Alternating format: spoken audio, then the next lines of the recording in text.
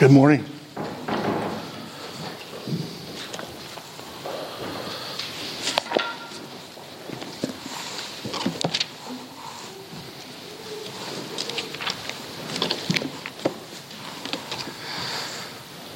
Would you pray with me, please? Father, we thank you for gathering your people this day. Father, we pray that your Son might be honored all around this world today. And Father, we pray that we might honor him with our lives in the days ahead. Would you bless your people now? Would you feed your sheep? Would you give us what we need? Would you bless our fellowship? May it glorify and honor you. We ask you these things in Jesus' name. Amen. Well, brothers and sisters, we who have believed upon the Lord Jesus Christ and come to him to find soul rest have also come to a yoke. Remember, he said, "Come unto me, all ye that labor and are heavy laden, and I will give you rest. Take my yoke upon you and learn of me, for I am meek and lowly in heart, and you shall find rest unto your souls. For my yoke is easy and my burden is light." Matthew 11:28 through 30. So remember, the invitation of Jesus is much more than a call to accept Christ or confess his name or follow me. Though it's definitely all of those. It's more. It's a call to be voluntarily yoked to him. To be pulling in the same direction that he's pulling, the same way that he is. To be prioritizing what he prioritizes. To be learning from him, resting in his grace and love and goodness, all while working with him in this world. It's a call to a yoke. The way of Jesus is very different than the way of this world. It's very different. There is a wisdom of this world, and the way of Jesus is esteemed as foolishness by the worldly wise men. Do you understand that? It's foolishness to them.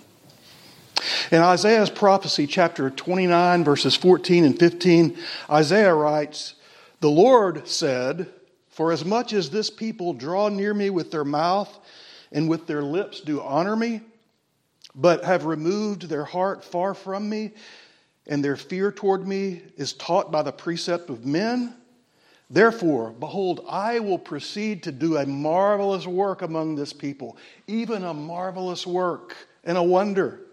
For the wisdom of their wise men will perish, and the understanding of their prudent men shall be hid." Now, when was that prophecy fulfilled? Isaiah's prophecy. Well, according to the apostolic hermeneutic, that hermeneutic that affirms that when we have a holy apostle of Jesus interpret the Old Covenant Scripture, we have the definitive interpretation. And we can, using the apostolic hermeneutic, we can affirm that the Isaiah prophecy there was fulfilled in the cross work of our Lord and Savior Jesus Christ. The great apostle Paul writes, quote, "The preaching of the cross is to them that perish foolishness. But unto us which are saved, it is the power of God. For it is written," and he quotes Isaiah's prophecy, "For it is written, I will destroy the wisdom of the wise, and will bring to nothing the understanding of the prudent." Where is the wise? Where is the scribe? Where is the disputer of this world? Hath not God made foolish the wisdom of this world? For after that in the wisdom of God, the world by wisdom knew not God, It pleased God by the foolishness of preaching to save them that believe. For the Jews require a sign, and the Greeks seek after wisdom. But we preach Christ crucified. Unto the Jews a stumbling block, and unto the Greeks foolishness. But unto them which are called, both Jews and Greeks, Christ, the power of God and the wisdom of God. Because the foolishness of God is wiser than men, and the weakness of God is stronger than men. For you see your calling, brethren, how that not many wise men after the flesh, not many mighty, not many noble are called, but God hath chosen the foolish things of the world to confound the things that are mighty.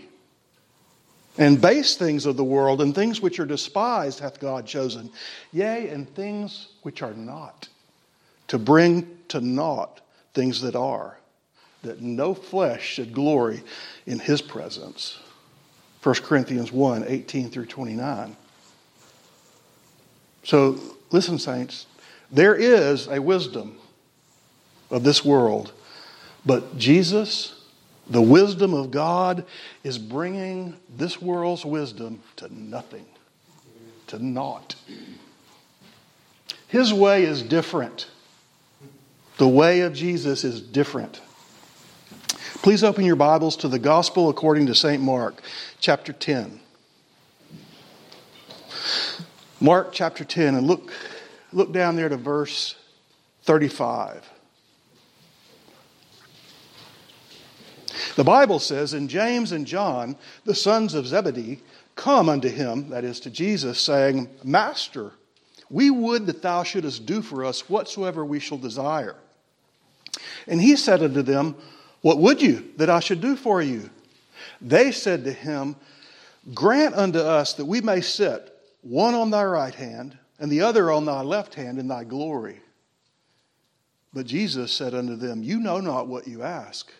Can you drink of the cup that I drink of, and be baptized with the baptism that I am baptized with?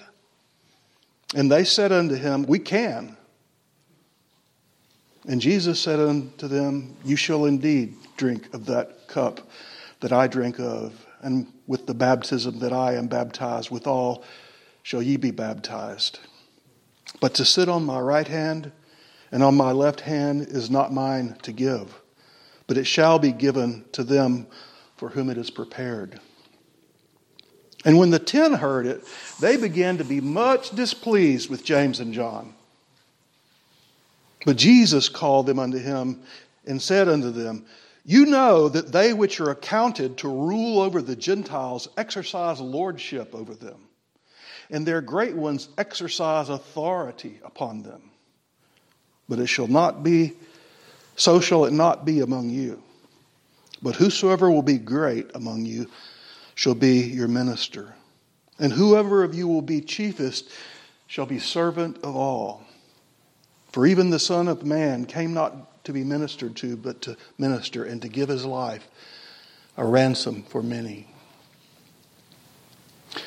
Well, as we spoke earlier, some Bible scholars assert Markan priority, believing that the gospel, according to St. Mark, was the first of the synoptics.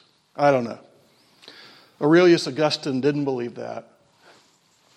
But listen, it's a blessing that we have 4 gospels, because we often get details in one that aren't apparent in another. Look to Matthew chapter 20. Matthew chapter 20 and back down to verse 20.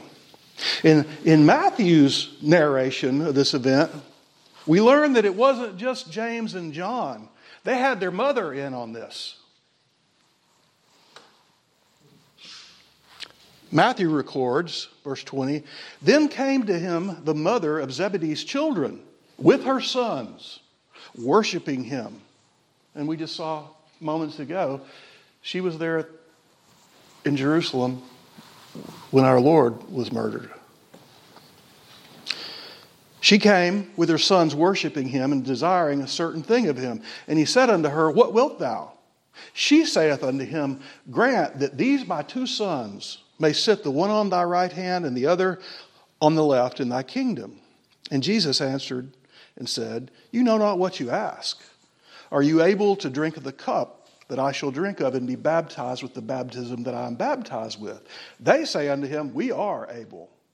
And he saith unto them, You shall drink indeed of my cup and be baptized with the baptism that I am baptized with. But to sit on my right hand and on my left is not mine to give, but it shall be given to them for whom it is prepared of my Father. And when the 10 heard it, they were moved with indignation against the two brothers. But Jesus called them unto him and said, You know that the princes of the Gentiles exercise dominion over them, and they that are great exercise authority upon them. But it shall not be so among you. But whosoever will be great among you, let him be your minister. And whosoever will be chief among you, let him be your servant. Even as the Son of Man came not to be ministered to, but to minister, and to give his life a ransom for many. Well, brothers and sisters, listen. In this world's wisdom, the most important people are leaders. In the wisdom of this world, the most important people are leaders. When I was a kid and I was in the first 4-H club, they used to have junior leadership training. Everybody got to be trained to be a leader. I was barely out of college in my first accounting job when employers started sending me to leadership classes. Oh, we need leaders. I want you to be the team captain. Lead. Show some leadership skills. In the corporation here, we're looking for leaders. Listen, that is the mindset of this world, friend. The princes of the Gentiles exercise dominion, lordship over others. Those considered great by the world exercise authority upon others, and leaders are the great ones. But the way of Jesus is different. The way of Jesus is different. The Master teaches, it shall not be so among you.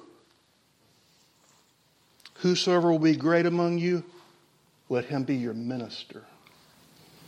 Whosoever will be chief among you, let him be your servant. Minister there is not talking about a preacher. It's talking about someone who ministers, who serves. Listen, this world greatly values leadership. Jesus, the Master, greatly values fellowship. This world greatly values chiefs. Our Lord and Savior Jesus Christ, He values the Indians.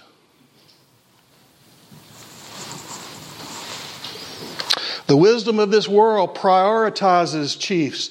Jesus, the wisdom of God, prioritizes Indians. Beloved, listen. We need less leadership and more fellowship.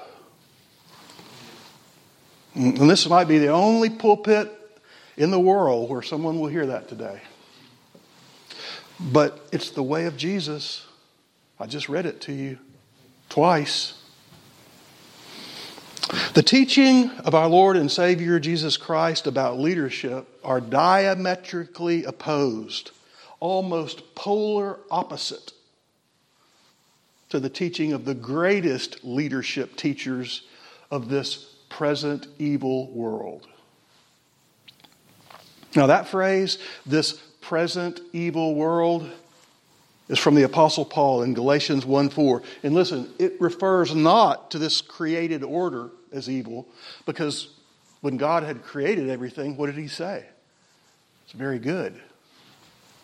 But that's not what this present evil world is referring to. Rather, it's referring to the fallen systems of this world, the principalities and powers of darkness who are even now at work in this world.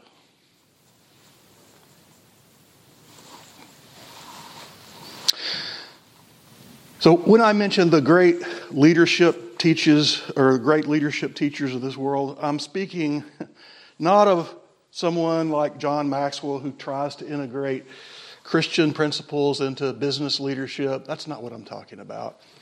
When I speak of the great leadership teachers of this world, I'm speaking of the giants in the history of human thought, like Aristocles Plato and Niccolo Machiavelli. Jesus' philosophy of leadership is exemplified in the passages that we just read in Matthew and Mark. The servant is the master. The Indian is the chief. The leader is the one who ministers to others. You've probably heard this phrase, servant leadership. Have you heard that phrase? Well, that's where it comes from. That's where it comes from. In the wisdom of this world, quote, servant leadership is something that cannot be. It's like a square circle. What are you talking about? One is either a servant or one is a leader. But in the wisdom of God, listen, in the wisdom of God, in his not of this world kingdom, servants are leaders. Is this hard to grasp, friend? It is. It's upside down and backwards, this kingdom, from the wisdom of this present evil world. The desire for ascendancy in fallen humanity is great. I just want you to get ahead, son. I want you to do better than others. Bill just exposited that passage from James in which the apostolic writer has to explicitly instruct primitive church members not to be impressed by the persons of men. Look what he drove up in. I think that's a Rolls Royce. Who do you think that might be? Not to favor the rich above the poor. James, really? Are you having to teach the church members that? Yep. More than once. Have to keep reminding them. God's no respecter of persons. Why are you? And where did James learn that? Where did James learn that? Where did this apostolic idea come from? Well, it came directly from God, from Jesus. Jesus, listen, God is well aware of the primordial desire of man for preeminence, for supremacy, for domination, authority, power. And his answer to this prayer for ascendance and supremacy, is to do the exact opposite. Rather than seeking to be a leader, seek to be a servant. Did you see? That's what he told them. Boss, we want to sit up on the high seat by you. No.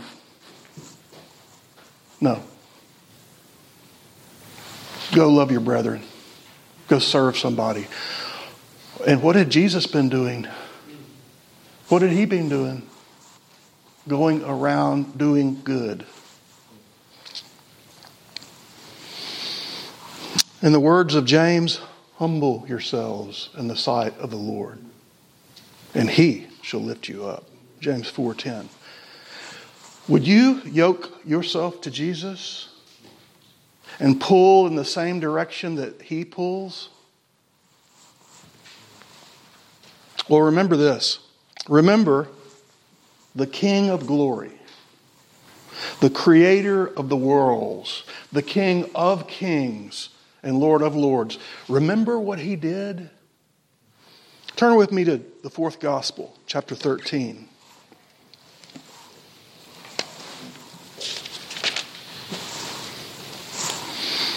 John chapter 13.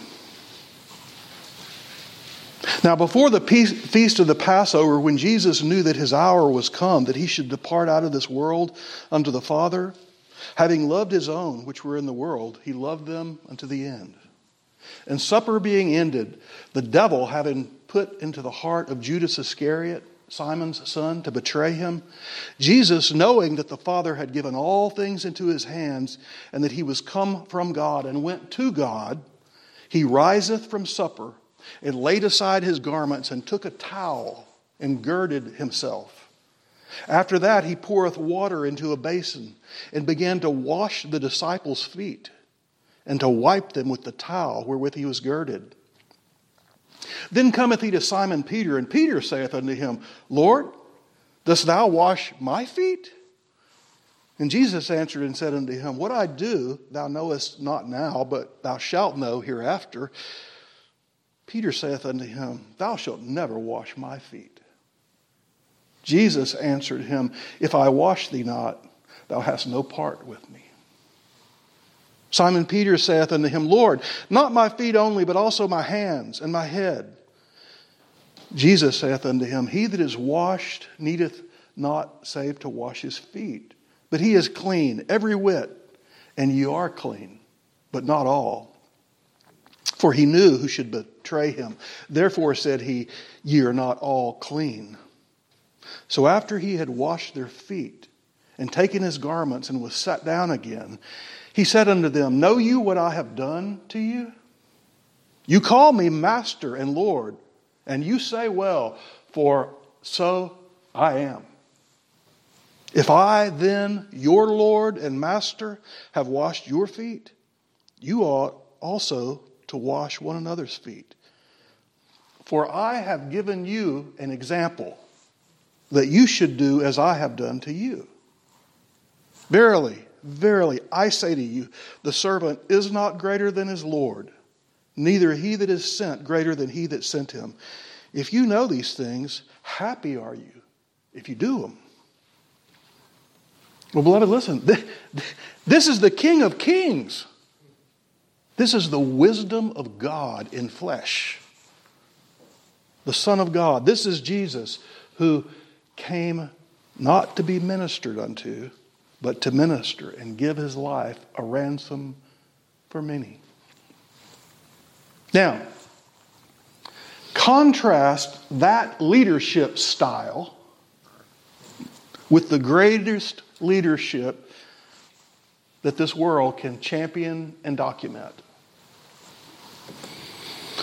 I don't know if you've ever read Niccolo Machiavelli's The Prince, but it's considered by many to be one of the greatest treatises on leadership that has ever been written, especially political leadership. Machiavelli wrote it in the 16th century as an instruction guide for new princes, for royals.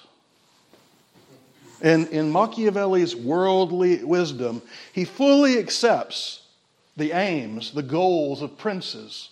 Things like glory, survival, the maintenance of power, not getting voted out.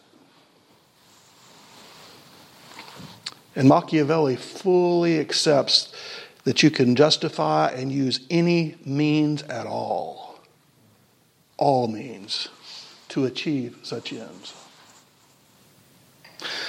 Machiavelli's Prince is a celebration of what I've spoken to you about before as the effectiveness paradigm. You remember this? The effectiveness paradigm. Remember what a paradigm is.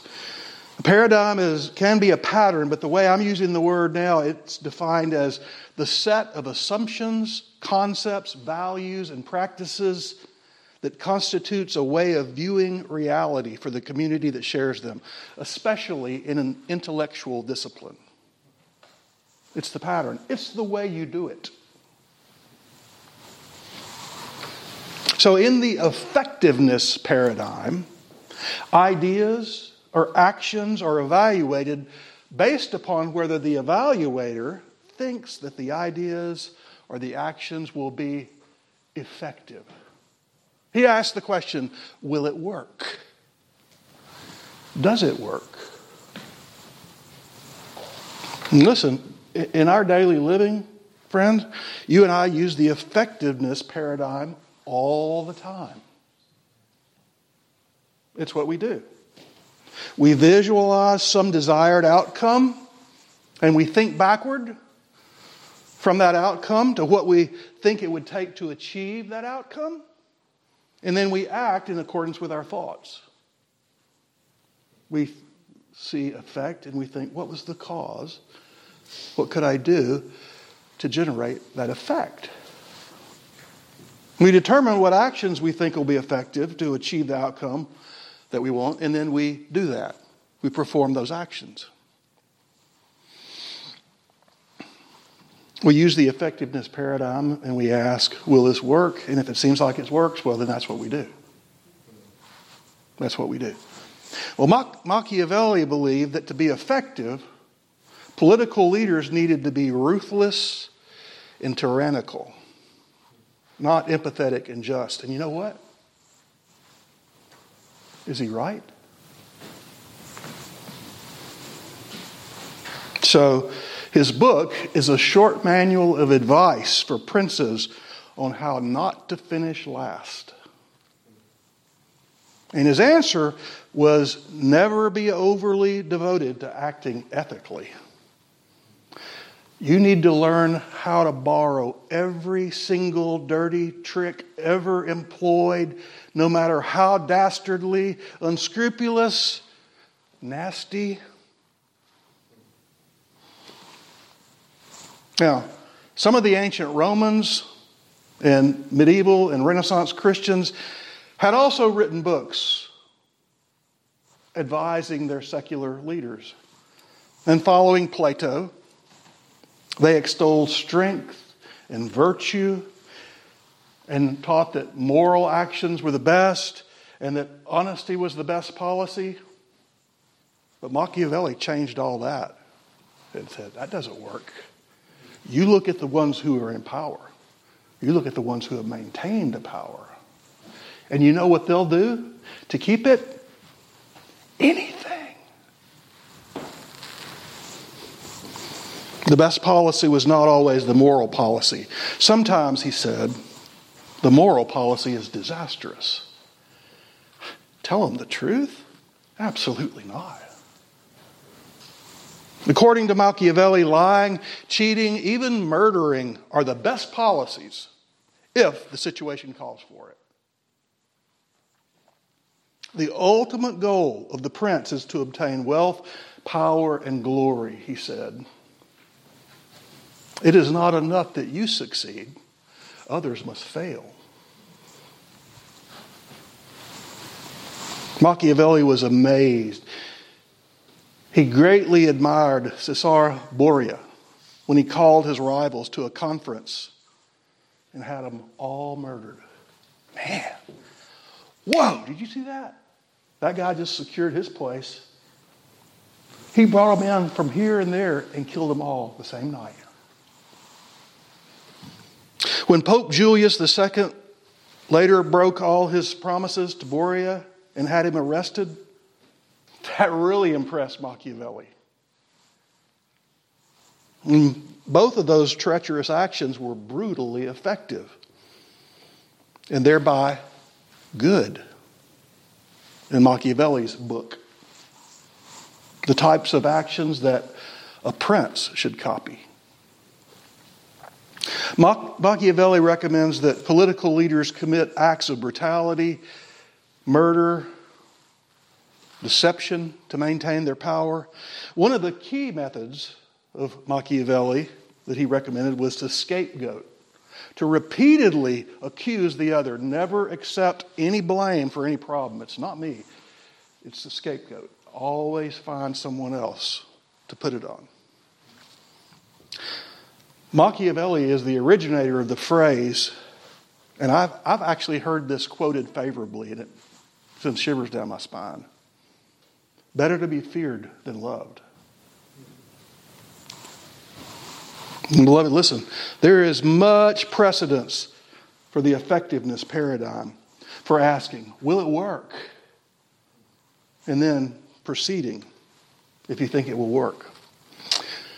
Stalin's purges, Pol Pot's killing fields, Himmler's final solution, those were all quite effective at the time. But they've become bywords in history to describe the hell that men have brought to this earth. Haven't they? Contrast the Machiavellian effectiveness paradigm with the politics of Jesus, the ultimate servant leader. Think with me, friend. We are never taught by Jesus or the holy apostles, if you think it will be effective, pray. Are we? That's not in my Bible. We are never instructed that way. No, we are instructed, pray without ceasing. We are never taught, if you think it will be effective, if you think it will work, love your enemies. We're not taught that. Will loving your enemies work? What does that even mean? Will it work? Listen, beloved, we will never be turners of the other cheek. We will never go the extra mile. We will never give away our cloaks under an effectiveness paradigm. And beloved, hear me. If we're not trying as best we can to love our enemies, trying as best we can to be followers rather than leaders, trying as best we can to be Indians instead of chiefs, trying to be servants instead of masters, then we're not even trying to obey the master. Because he said, follow me, watch what I do. See what you see me doing? This is how you do it. While Machiavelli ruthlessly criticized Christianity, he strongly believed in the use of religion as a political tool. He thought that the fear of God kept society in order, and that while a leader shouldn't be too religious himself, he should make his people be as religious as possible. That'll keep them in line. And saints, listen, we don't generally talk politics in this church, but understand this. The successful politicians of this world have drunk deeply at the Machiavellian fountain. And you should not put any confidence in a politician's faith. Put your confidence in God. The Machiavellian techniques are the best wisdom this world has to offer. The best.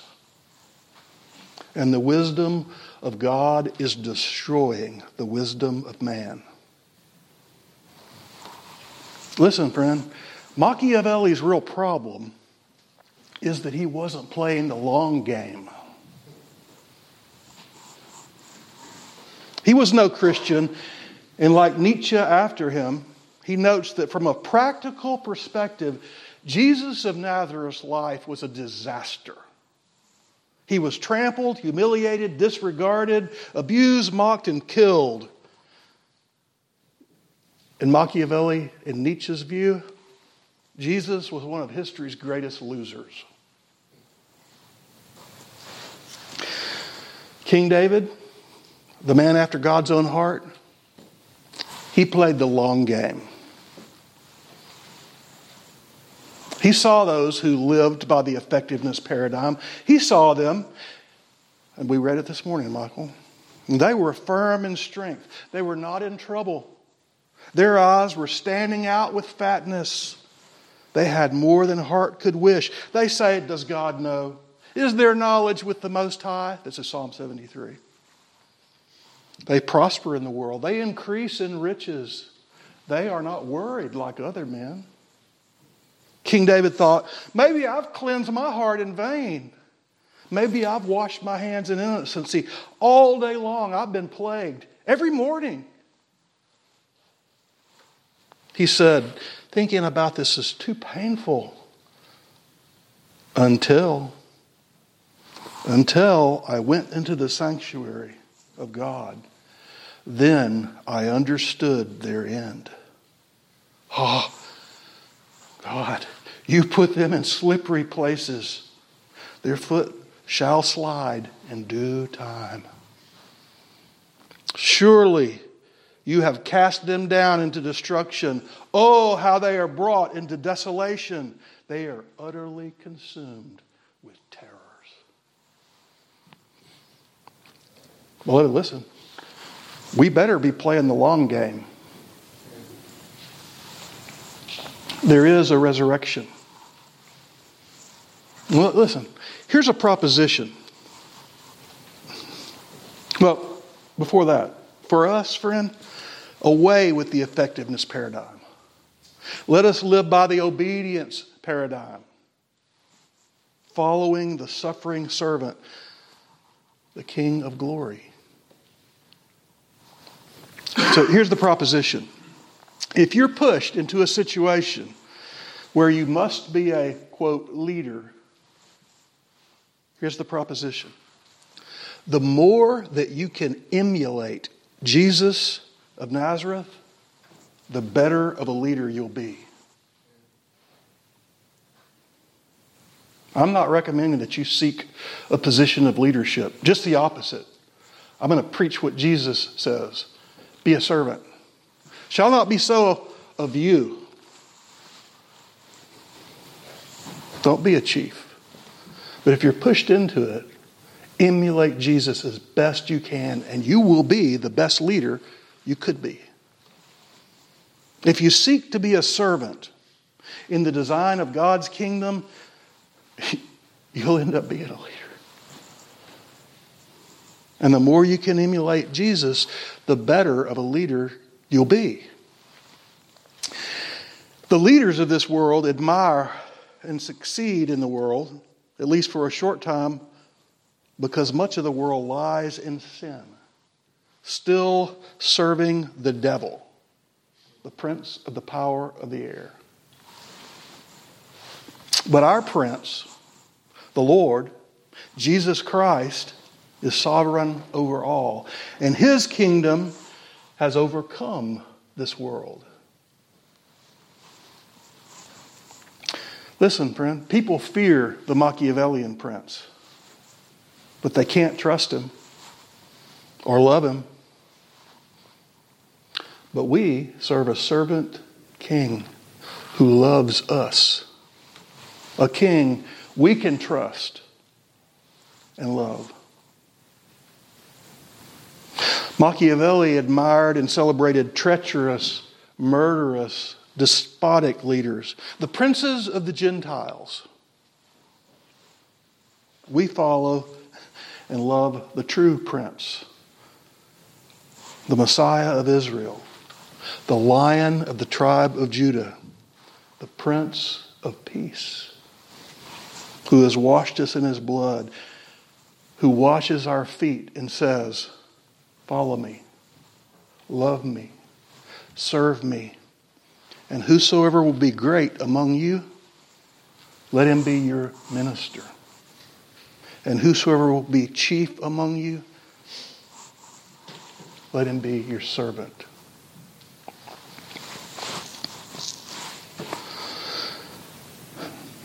Lord, what a thoughtless wretch was I, to mourn and murmur and repine, to see the wicked placed on high, in pride and robes of honor shine.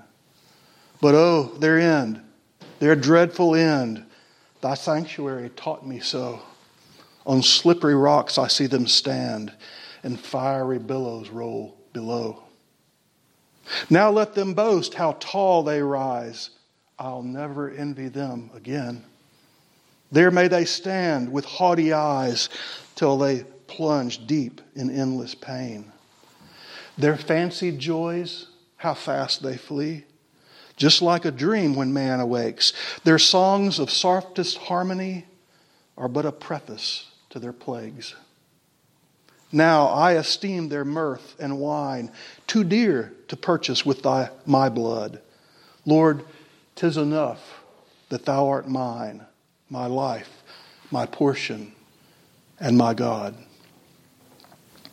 Please stand with me for prayer.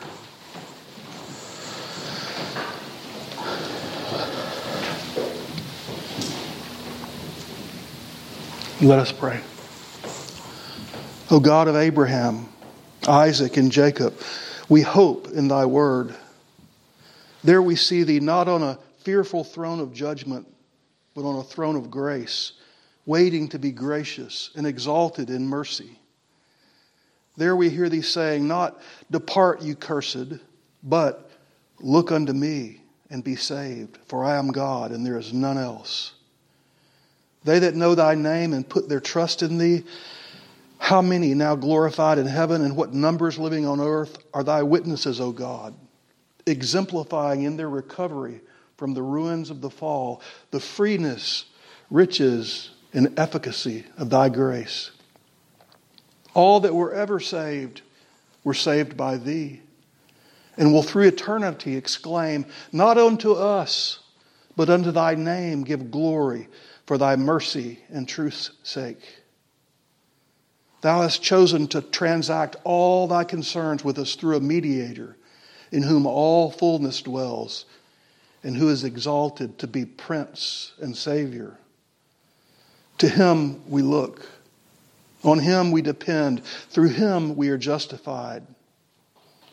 May we derive relief from his sufferings, without ceasing to abhor sin or to long after holiness. Feel the double efficacy of his blood, tranquilizing and cleansing our consciences. May we delight in his service as well as his sacrifice.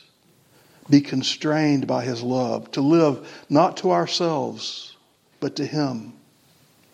May we cherish a grateful and cheerful disposition, not murmuring and repining if our wishes are not indulged, or because some trials are blended with our enjoyments, but sensible of our desert and impressed with the number and the greatness of thy benefits. May we bless and praise thee at all times. In Jesus' name, amen.